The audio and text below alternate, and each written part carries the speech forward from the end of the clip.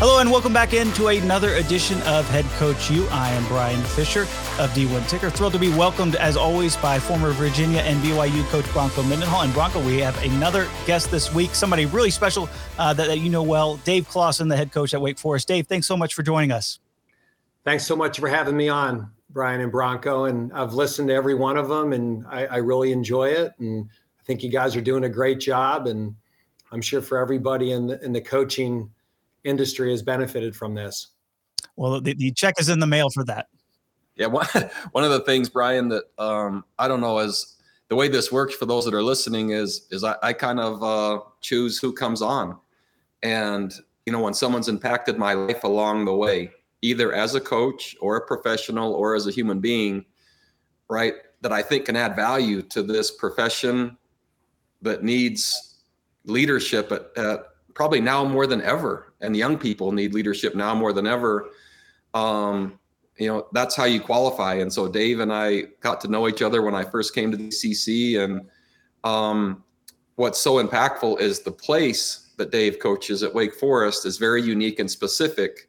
And sometimes, right, that the outside world thinks that excludes you from being able to have really strong success football-wise. And I just don't believe that. And I know Dave doesn't either. And then eventually you find the right scheme, the right strategy, the right leadership, the right people, you get the right fit, and things start to come to fruition that in spite of, or maybe the weaknesses perceived at a school become strengths with the right coach and the right leader. And that's what I think Dave has done. And so I just thought there'd be so many lessons that others could learn from having Dave on, not only as a leader and a coach, but as a person. And so that's how you get qualified to be on. So we're so good to have you, Dave. Well, I'm honored, Bronco, and you know the respect that I have for you. And I don't know if I would have got through the COVID season without you. You know, those Monday and Tuesday talks of what we were doing and the purpose of it. Those are very challenging times. And I don't know if I could have got through that 2020 season without some of the advice and counsel that you were giving me. So I feel the same way. Well, I want to touch upon that here in just a little bit. But before we do, Dave, you just came off a big win against Army. And Bronco, I know you guys ended up playing quite a few of those triple option teams when you were back at your BYU days. You played Air Force quite a bit in the Mountain West. Now, I'm curious, from your standpoint, what's more difficult to prepare for? Is it that triple option teams, especially maybe on a short week, or is it Dave's slow mesh that you got to worry about as a defensive guy? Man, that's a tough question. So the triple option, because that is so distinct and different, and the teams that do it well, it takes you to a whole other place. And quite frankly, the best part of playing a triple option team, which was my favorite, by the way, regardless of outcome, because of the fundamentals and the challenge and just rethinking like all what you know about football and does it fit when you play a team like that. So just when we kind of became option defense experts and kind of got that dialed in, then we took a shellacking playing Navy one year at Virginia as I was trying to help those kids kind of learn how to defend the option, right? Which was sometimes you have to go through it before you try it. And then we played Dave my first year, maybe the first shoot, right at the beginning of my career at Virginia. And the slow mesh was slow and not meshing as well. But Dave's team won. And then the next time we played, it was, it's slow and it's meshing pretty dang well. And then the next time it was this thing, whatever this is formidable. And so it's been fun for Dave to see the vision that he had, and then the continuity and the stick-to-itiveness. Because a lot of times, you know, people abandon things when it's not just perfect. And the stick-to-itiveness with the foresight of what it could become and the advantage that could lend. And man, you add a couple receivers on the outside of that when you're meshing and slowing and running and having to deal with that. And then the RPO-ish action, and you just end up with one-on-ones. And that's a tough deal. And so anyway, the foresight for all that, I'm not sure which is harder, but they're both really hard. And that's a credit to the designer. Dave, I'll flip that question around for you. Playing that triple option, you know that you're going to have some limited possessions there just because of the clock that they're going to soak up. Does that put any additional pressure on you and your staff in terms of, hey, we got to score at some time? Is there that feeling that, hey, we got to do a little bit more every time we have the football? Absolutely. And I think whenever you play a triple option team, whether it be Army, Navy, one of the academies, there's so much emphasis put on the defense of defending a different style of attack and playing, the cut blocks and the different formations and all the different motions they run. But it's a team game, and the offense is part of that. Is you're not going to get a lot of possessions, and you better score when you get the football. And so you go into that game saying, for every 3 times you get the ball, you better score at least twice. Because if you ever allow those teams to get ahead of you, it becomes a really long day. And yet if you can jump out to a lead and make them play from behind, then at times they're forced to do things they're not as comfortable doing. So, it's not just about how are you going to defend it, but the offense plays a huge role in that. And, a year ago, we played Army up at West Point, and we won 70-56. And, wow. I don't know, this year, we had a little different scheme. But I think the biggest part of it is getting your players to embrace the challenge of defending the triple option. There's so much of it of, D linemen, they don't want to be cut block. And, it requires a level of discipline and focus that's unique in terms of defense when you play that style. And I just think that the best job that our defensive staff did this year was just getting them to embrace the challenge of what it would take to win a game like that. And then our offensive staff did a great job of coming up with a plan and getting the players to understand the value of every play and the value of every rep and not falling behind the chains. Because against Army, a 1st and 10 that becomes a 2nd and 15 becomes a 3rd and 12, and now you're giving up a possession, and you might only get 8 of them. So you can't waste the play. To back up Dave's point, I remember, and I used to circle it, and when the season or when our schedule would come out at BYU, I would go right to the Air Force game, and I would start promoting that game to our players the minute it came off the presses. And that became literally one of the most exciting and formidable games that they look forward to. But that comes from the leader, right? And presenting it as a huge opportunity rather than, we have to go do this and play. And so really just how it's presented, back to what Dave was saying, is such a huge point. And man, when you play well against one of those teams, there's a sense of accomplishment that is well earned. And that's a huge marker for a program. And the big difference was a year ago, we won that game 70-56. And I think only half of our football team felt like they played in a winning football game. Mm-hmm. And what was so rewarding this year is our whole football team felt like they played in a winning football game. And, the pride of our defense of taking something we didn't defend well a year ago, working at it, applying themselves, embracing it, and then having success. But like you said, Bronco, when you play a game like that, you can't put the defense in the week of the game. Yeah. So we devoted a day in spring football to it. We devoted 4 practices in fall camp to it.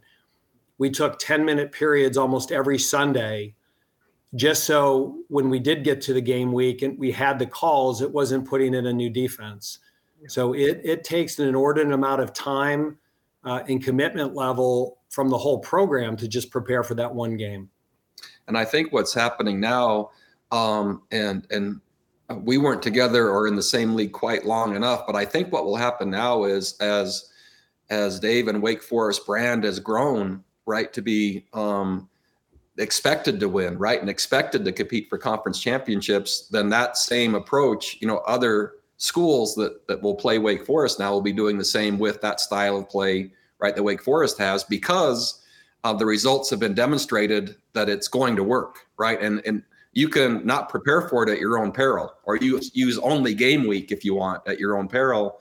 And so when you start building in the other things, it's the greatest compliment, but it gives confidence to your players, but it also lets them know, man, way before that game is even played, that it's going to be important and it's going to require a different mindset. And it's, as the culture grows, like in Dave's program, right, there's another story that's just added. That Army game that was just won is now a story that's passed on of how you play that game and how you play that team. And that now lives on, and it prevents a more likely chance that it happens again.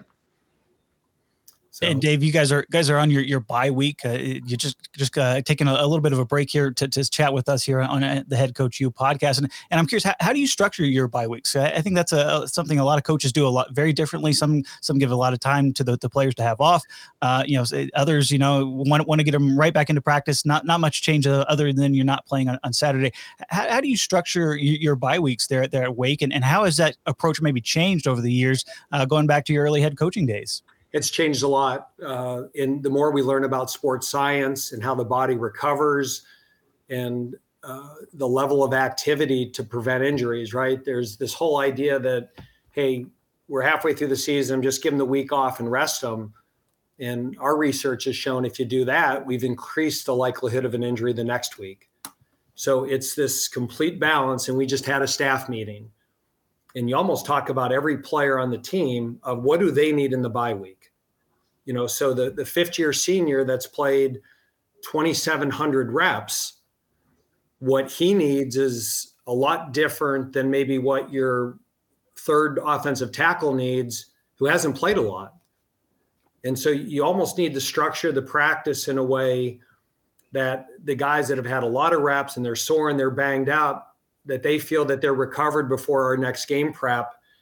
And then there's this development aspect of what we do, that there's, 8 to 12 people that fortunately they haven't had to play 40, 50, 60 plays in a game yet because we stayed healthy, but they're one injury away from having to do that. So what do they need this week? Because who knows when you're going to need them? It might be week 8, week 9, week 10. You can never predict those things. But if you don't get them ready, you can be guaranteed they're not ready. And so we try to have a certain level of activity so that you don't go from full speed to nothing back to full speed. But at the same time, there are guys that have played a lot of football, that there is some wear and tear. And we want those guys to feel like the battery's charged for the second half of the season. Bronco, how do you guys approach the bye week in your programs? Yeah, I was just going to kind of piggyback off what Dave was saying. It's really a unique challenge because you're looking for individuality and specificity within a collective. And so you still want your team culture to grow. And there's still areas of emphasis within your team that need to be addressed. And it might be, third and medium, or it might be red zone offense or defense, or it might be kick coverage. There's still things that you've identified along the way that need attention and can be improved through all the data and analysis that you have a little bit more time to look at. But it does start with the people and the players. And so there's a cool exercise physiology principle called SAID, specific adaptation to imposed demand. And so what Dave was just saying, there's been certain players on his team that their imposed demand has been at a different level than others, right? And so it's not all the same. And so during the bye week, the imposed demand can be altered a little bit, right? Some need more recovery, some need more demand to stay ready. And then hopefully you're designing the cultural context and the strategic context to improve while all that's going on. And at the same time, let's be honest, the coaches, there's a fatigue factor and a renewal factor, that there's a moment or an hour or a day that can be captured during the bye week that's going to return yield down the stretch with fresher leaders. And so that doesn't mean, everyone's on the golf course, but it does mean, if possible, efficiency increased with a little more renewal built in. I always thought I wanted the leaders to be excited to play more football also. And sometimes, man, I can't say it overrode the players, but it was on my mind a lot. Yeah, absolutely right, Bronco. We had our staff meeting today, and we're getting ready to play Boston College out of the break. And one of the messages to the staff is, I don't want anybody in their office at 5:01 today. That's awesome. Like, get home, have dinner with your families. We're going to recruit later in the week because, we need to do that during a bye week. But these 3 days are one of the very few days in coaching that there's no reason to not be having dinner with your families. And what that does for their mental outlook and their health, and gets them excited about the second half of the year. We all need to get refreshed because, as you know, this is a marathon, and we just hit the 13.1 mile marker of our season. And we need to get a little bit of a break and get excited about the second half.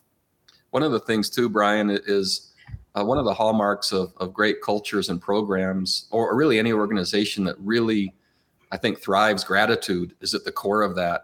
And when the leader is looking for opportunities to care for those that he works with, that goes it goes a long, long ways, right? And you don't do it to be recognized. You do it because you care about and you're thankful for the people that are working with you. So gratitude is going both ways, right? So you're looking to give them every chance to have success, but also have some semblance of balance in a time that really doesn't allow for it.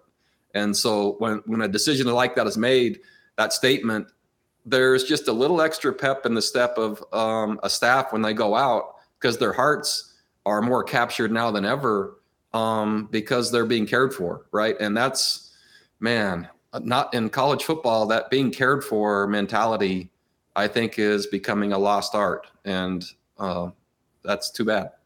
Yeah. And, you bring up the slow mesh and what we've been able to do on offense, but, quite frankly, I get way too much credit for it. Our offensive coordinator, Warren Ruggiero, is really the genius behind it. He's the one that kind of recognized early in our time here at Wake Forest that it was going to be hard for us to be traditional. Yeah. That we'd have to do something a little bit different, a little thinking outside the box. And we have good players. But if we could add that element of making what we do unique and different, and Warren and I have worked together for 14 years, and he has an incredible work ethic. He's very bright. He's a very good play caller. And I think part of the reason we've had success here is that we have had staff stability. And these are guys I trust, and they're going to work really hard. And they're almost guys, if you don't tell them to go home at 5:01, just out of habit, they're going to stay. And whether it's Kevin Higgins, our wide receiver coach, and, again, over half the staff has been with me for all 9 years. And I trust them, and I know they're going to work hard. And, I recognize that they need these breaks. And, hopefully these are little things that make them enjoy their work environment here. They're here not because they have to be. They've certainly had other opportunities, and I'm really grateful that they've chose to stay and help us build it, because they're as responsible as anybody for the success we've had. That word trust it's easily used, but rarely understood of what that truly takes. And I heard one time, and I've used this a lot, trust is built with time, consistency, and results. And it takes all three. So just being together for a long time doesn't mean, right? That could mean actually you don't trust someone when you get to know them really well. So you have time, but the consistency, meaning they are going to do what they say they're going to do every time, right? And when you get enough, there's a tipping point after the 100th time they said this and do that, it's like, you know what? That's always going to happen. And then if those decisions actually yield, right? If it yields success, then all of a sudden, and really we can't coach anyone that doesn't want a relationship and doesn't want to be coached. They have to choose somewhere along the line to trust us that what we're saying is going to work, and coaches as well. And so when I chose to come to Virginia, I brought, I believe it was 14 staff members, much like Dave was saying, because I trusted them. I've seen them in about every context. That doesn't mean they were the best staff, but I knew exactly what they were capable of, what we were capable of. And that starting and reference point was already united. There wasn't having to be trust established. So at least we had that part. And then hopefully we could learn and grow. And when you have a staff over half of for 9 years, that not only, right, there's been enough time, right, there's been enough consistency and results. Man, when you find something like that, why would you leave? And because it's really hard to develop. And so that's a huge advantage. And it shows each year because Dave's programs continue to improve, right? It's not where there's flattening and et cetera. That comes with the consistency, right? And that's by design, right? It's not by accident. Yeah, I mean, our running back coach, John Hunter, has been 14 straight years at 2 different schools. And our receiver coach, Kevin Higgins, I worked for him in 1994 at Lehigh. Yeah. So there's a lot of history here. Our defensive line coach and I, Dave Cohen, we GA'd together in 1989. And so, again, I trust them. And the other thing with all these coaches is I've seen them, how they go through hard years. Our second year at Bowling Green, we were 2-10. And the same work ethic, the same commitment to excellence, the same mindset of we're going to get this thing fixed and make it better. Their work habits didn't change, whether we had success or failure. They were the same people every day. And that's really hard to find. And like I said, I mean, there's no way we would be having this type of success here if it wasn't for the staff that we have. As you know, Bronco, the head coach and the quarterback, right? They get too much credit and too much of the blame. And I am so grateful for the staff that I have. They're just outstanding, and Wake Forest is fortunate to have them.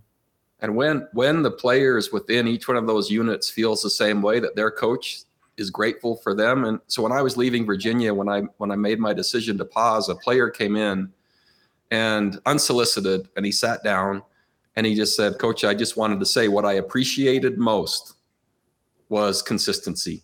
I didn't have to wonder when I showed up at the building who you were going to be and what you were going to be, whether we won or whether we lost." And he said that was probably the lesson he would take from college football, especially when he's being a parent, because possibly his parents were a little more volatile, and there was some anxiety coming home as to what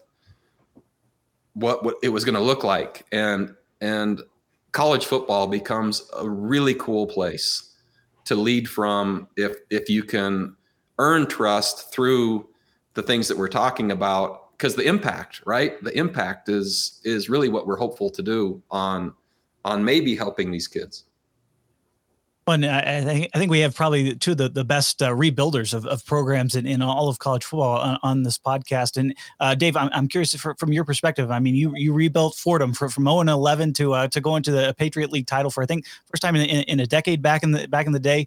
You took Richmond and turned it around. Bowling Green. We mentioned 9 years at Wake Forest to now being a consistent top 25 team. There's not one probably secret to success in that, but what are some of the ingredients in terms of things that that you have to do, are kind of out there and trying to rebuild a program? Well, I think with all the programs, your core values have to stay the same. So the things that you believe in terms of the academics, the accountability, the discipline, those are things, in terms of coaches having the best interest of the players always at the forefront of every decision. Those things have been consistent across all four programs. Now, the how we do it has completely changed, because these are four completely different schools. And so, what we've done offensively, defensively, in the kicking game, how we recruit, all of those things have to be specific to the institution you work at. Because if I took the same offense, defensive scheme that I used at Fordham, that wouldn't have worked at Richmond, and that wouldn't have worked at Bowling Green. So much of it is assessing at the school you're at, okay, what are the reasons you can win? What are the reasons you should win? And everywhere you go that you're rebuilding, all you do is hear all the reasons why you're not winning.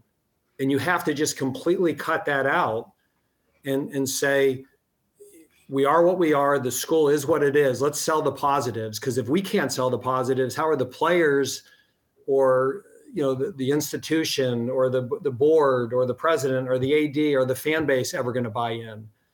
And so, to me, you take all these things that people always give as the reason you can't win, and they become the reason you do win. But you have to have everybody in your program embrace that and truly believe it.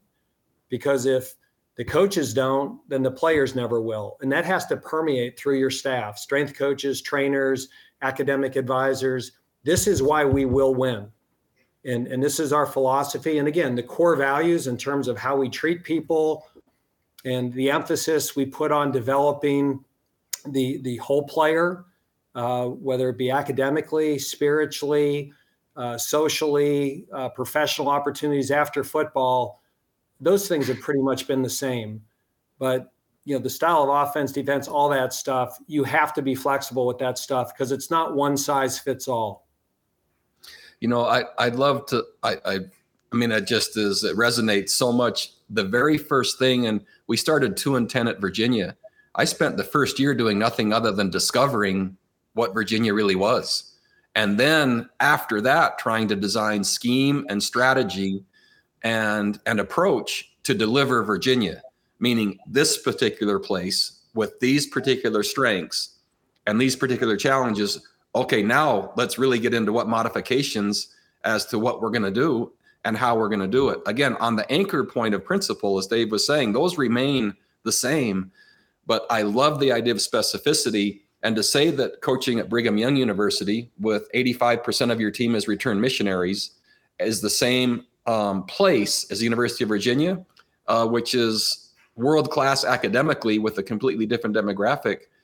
I just don't adhere to that. So Dave's approach and mine mesh clearly. And so if we do have in common this idea of being successful rebuilders, it's because of the specificity approach and how do we distinguish ourselves. And there's a great quote on strategy: you either play a different game or you play the same game different. When you have challenges, to say that you just, so some coaches, right, they'll only inherit or only consider programs that are already going. In those cases, the amount of specificity or adaptation isn't as much. The places that Dave and I have been, it requires every way possible to deliver a place or a clientele, right, or an institution in its own way. And it's more fulfilling because your football program is then aligned with an institution and it becomes a matching identity, which is, it's good for everybody. Dave, you look at Wake Forest in particular. I mean, you've been there 9 seasons. You certainly have a lay of the land. It's one of the smallest schools in all of the Power Five. How do you use that as an advantage when you're going out and recruiting, when you're selling the school? How are you kind of using that small size to your advantage? Well, we are the smallest school in the Power Five by enrollment, and our sell, and it's genuine and it's true, is that where else in the country can you play Power Five football and get more individual attention? That, you know, the size of the classrooms, the size of the campus. I'm sitting at my desk right now and I'm looking out my window and I'm looking at a residence hall that 15 of our freshmen live in. And their ability and their access to come over here and not just to study film or go to the nutrition center, you know, but God forbid something bad happens in their life and they want support. They don't have to jump in a car or a shuttle bus. It's a 300-yard walk away. And I think because of that, I've never worked at a school that you can develop such deep relationships with the players just because we see them all the time. We're right in the middle of campus. Everything's a walk. And, you know, I think one of the biggest cliches in recruiting, right, is everybody everywhere says, hey, we're family, we're family. And, you know, it's just a thrown out cliche. And yet there's some places I worked at is the only time you see your players is those 3.5 hours a day that they're required to be there. Because when practice is over, you know, this person lives 20 minutes away. This guy lives all the way on the other side of campus and has to take a shuttle bus everywhere. And we're just able to create an environment here that we're around our players so often, and they get to know our faculty members. Our faculty here are incredibly supportive. They get to know our players. We have juniors and seniors here that take classes, and there might only be 8 to 10 people in the class, and every class is taught by a full professor. And so the emphasis here is on the undergraduate education, and it's just a unique place that people don't fall through the cracks here. And that level of attention that we say we give, we actually deliver it. And it's great to work at a school that you don't feel that you're ever being a used car salesman in recruiting. There's an approach to the healthiest cultures, and Dave has a chance with an intimate program based on numbers, right? That's what we just heard. But let's face it, in my pause and what I've learned is what has mattered most to me and what's been the most lasting has been the relationships. I hardly remember any of the seasons, like, and the records by season or games, moments with the players. And so the healthiest cultures are when the players don't want to leave your building. And so besides the mandatory, right, football meetings and practice, what's fun is when you start seeing success with your program, even before the record, the players don't leave. And in between breaks, here they are showing up, and the coaches' doors are open, and they're being right? They're not being pushed in. They're being drawn in, and moved by their heart to connect with people they love and care about, who just happen to be their coaches too. And those are the kind of places and relationships that, man, if you can get that and play Power 5 football and then play winning Power 5 football and get a really quality education at the same time, now you're starting to talk about kind of the model I see for what college football really, I hope, ends up moving back to or becoming more of. And that's been one of the benefits of being somewhere for 9 years, is when you say what the program is like, and this is how we run things, and then you have players in the program that can tell recruits, yes, that's exactly the way it's like. That when you first get to a place, you try to sell a vision.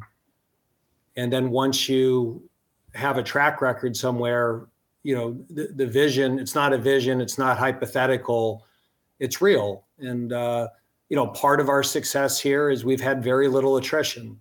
You know, in college football nowadays with the transfer portal, I don't think anybody's not going to have any attrition. But for the most part, we've been able to keep our players here. And I think part of that comes from that the things that we say that we're going to do in recruiting, it's very important that you follow up and actually do those things. Ruffin McNeil worked on my staff for one season at Virginia, and what an amazing human being. He had this saying, in only the way Ruffin could say it. He would just say, "Real recognizes real," and then he would say, "You can't con a con," and in his way, that just means, right, be truthful, and players know, and people know when you are and when you're not, and so, man, when you are sincere. And when your true intent is to deliver upon what you say, whether it's recruiting or not, like I don't endorse this idea of recruiting is one message, and then when they're in your program, it's another message. And that's fairly common.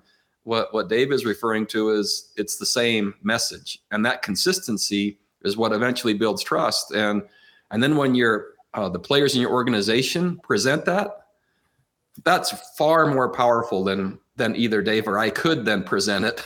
Coming from one of their peers, you know, with an arm around him, walking down the hall on a visit, is, hey, let me just tell you that this is what it's like here. And then if, I don't know, we're giving a PowerPoint or something and that matches, that's kind of the mouth of two witnesses, right? Which is way more powerful than just a presentation. But was that what kind of made that 2020 COVID season just so difficult, Dave? I mean, just not having those kind of familiar family bonds that you're used to walking across campus. Yeah, I mean, that made it hard. I mean, part of my favorite part of doing this is when you have the team events, you know, you have your kickball tournament, you have your team meals, you have these little gatherings that you're bringing players to your homes. And to me, when you didn't have that, 2020 just completely became transactional. It was all about football and the results on the field. There was none of these things that make your program transformational. And that made it hard. And quite honestly, it made it really unrewarding. And before the 20 season started, you know, Bronco and I probably had more talks about how we were managing things, even though we were going to play each other. And, you know, I told the staff, the whole goal of 20 is let's not mess up 21. Right now, what these players are going through in terms of isolation and stress and mental health issues, if we don't make the 3 to 4 hours that they're with us doing football the most enjoyable part of their day, we will lose something far greater than games. And so we just did anything we could that we could think of to try to make their time in the football office enjoyable. And we just didn't want to lose guys and then have it affect the 21 season. And, you know, it was a roller coaster. You know, we got off to a tough start and then we won a few games and it finished strong, but we didn't lose our culture, which I think really allowed us to come out of the pandemic and have the season that we had in 21. So I thought our coaches did a great job of not making it all transactional, that listening to them and understanding the stresses they were under and doing everything we could possibly do to make their lives better, at the same time following the 25,000 different COVID protocols we had, I think our players had, a Q-tip put up their nose more than they had a team meal that year. And that became hard for all of us. There was a time during the COVID year, again, and we didn't know as coaches, is this even safe? Like when two people run into each other and their sweat bangs into each other and they have it, what's going to happen? We didn't know. And the medical profession didn't know. And I was really clear early on with Dave, I don't think we ought to play football. I don't think we know what's going to happen. And I wasn't okay with the risk because I didn't know what the outcome was. I remember early practices, I was blowing a bullhorn every 30 seconds to have players run away from each other. So we're trying to practice football.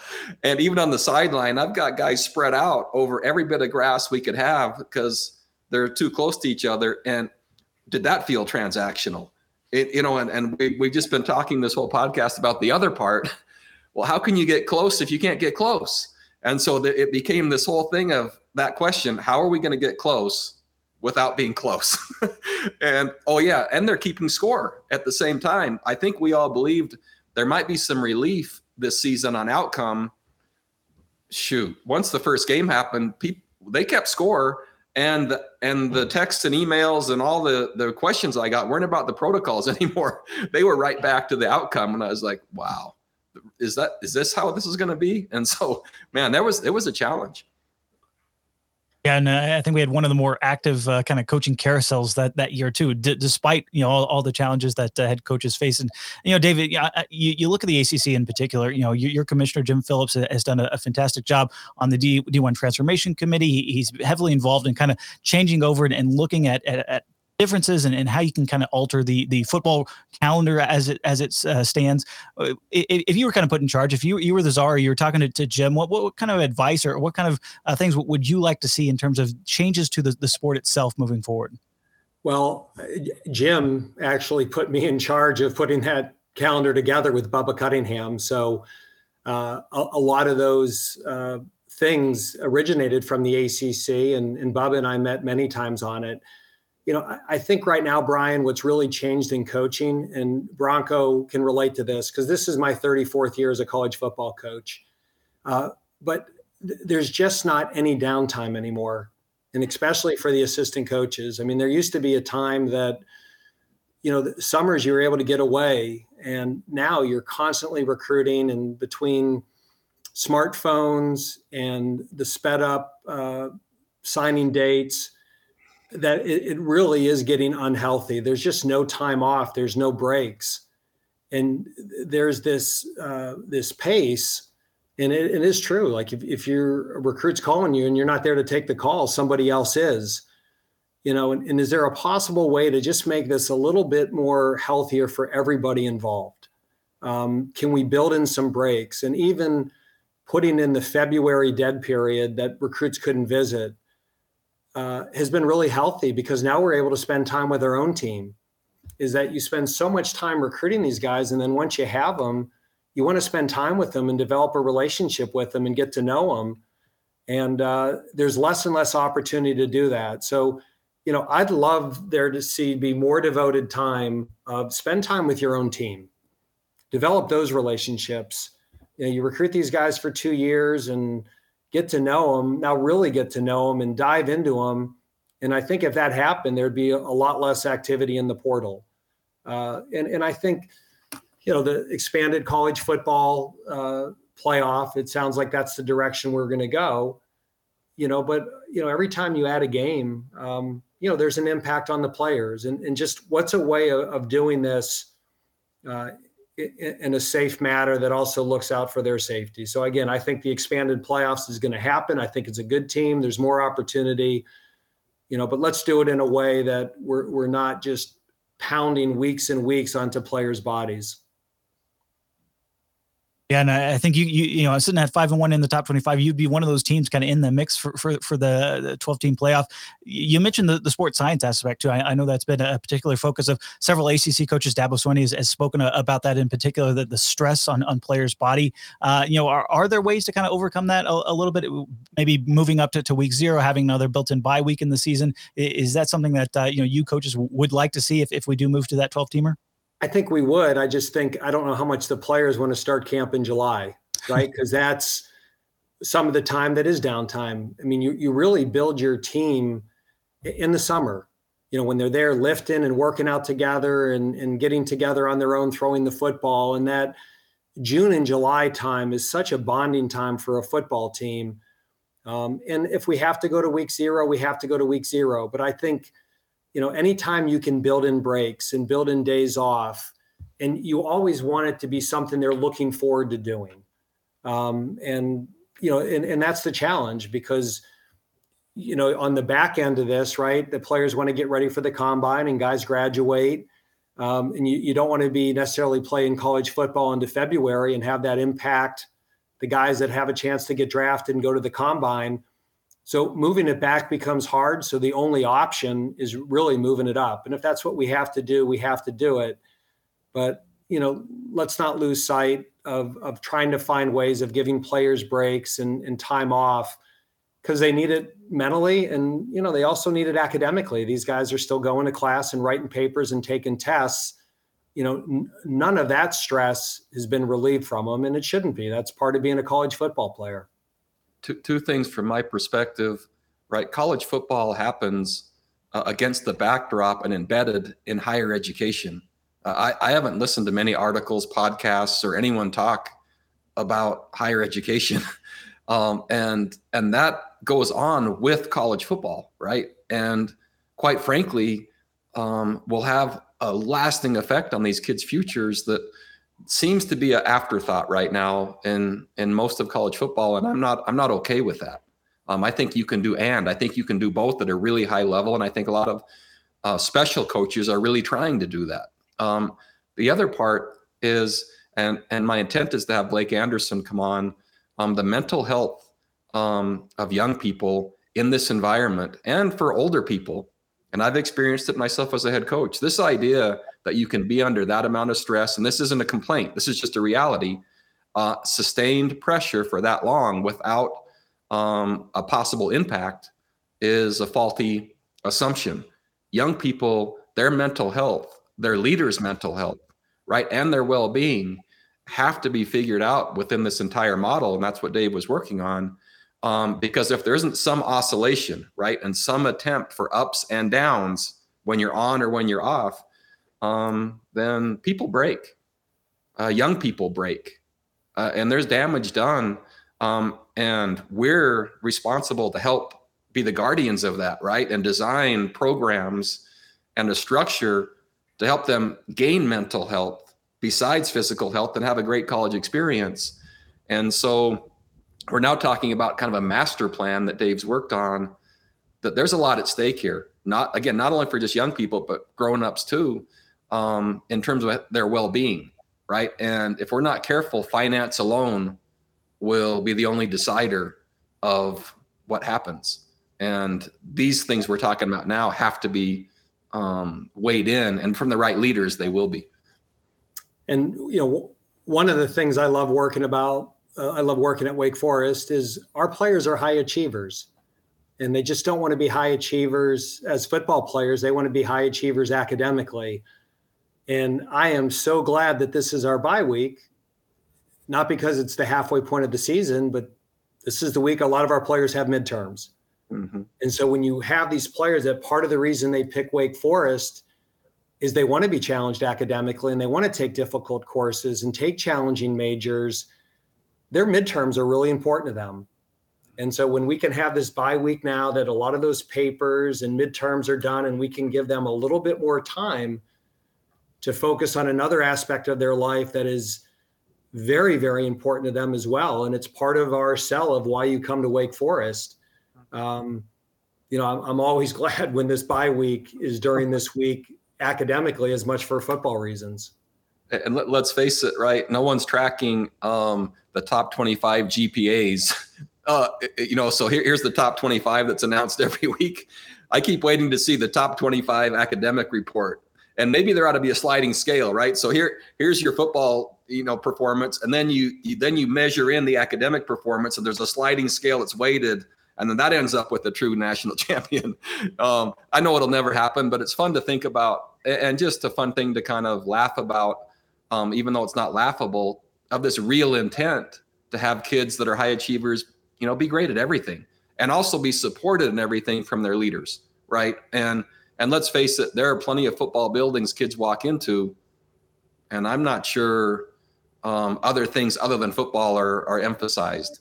The masterful programs are the ones, right, where they're getting lots of input and emphasis on the things in addition to, not in place of, right, in addition to high achieving in football, so they can be high achieving in so many things. And those are the people, and those are the places that I'm drawn to, and those are the guests that will be on this show. And hopefully that will resonate as folks see that.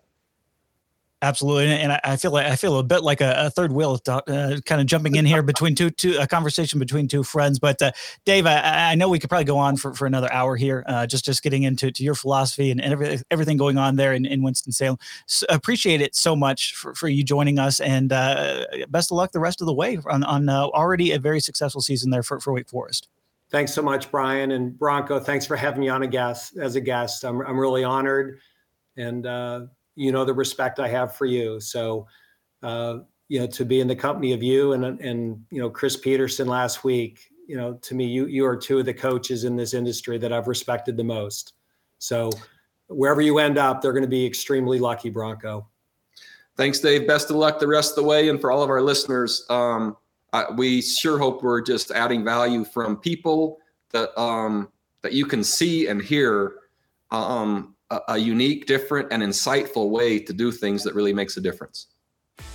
Absolutely. And if you're out there, go ahead and tell your friends about the podcast, headcoachu.com, and you can find all the download links to subscribe wherever you're listening or watching here on YouTube as well. Go ahead and give us 5 stars. This is a 5-star podcast. Come on. We got some 5-star coaches here. Go ahead and give us the podcast 5 stars. But for Dave Clawson, for Bronco Mendenhall, I am Bryan Fischer. Thank you so much for listening to this edition of Head Coach U. We'll catch you next week.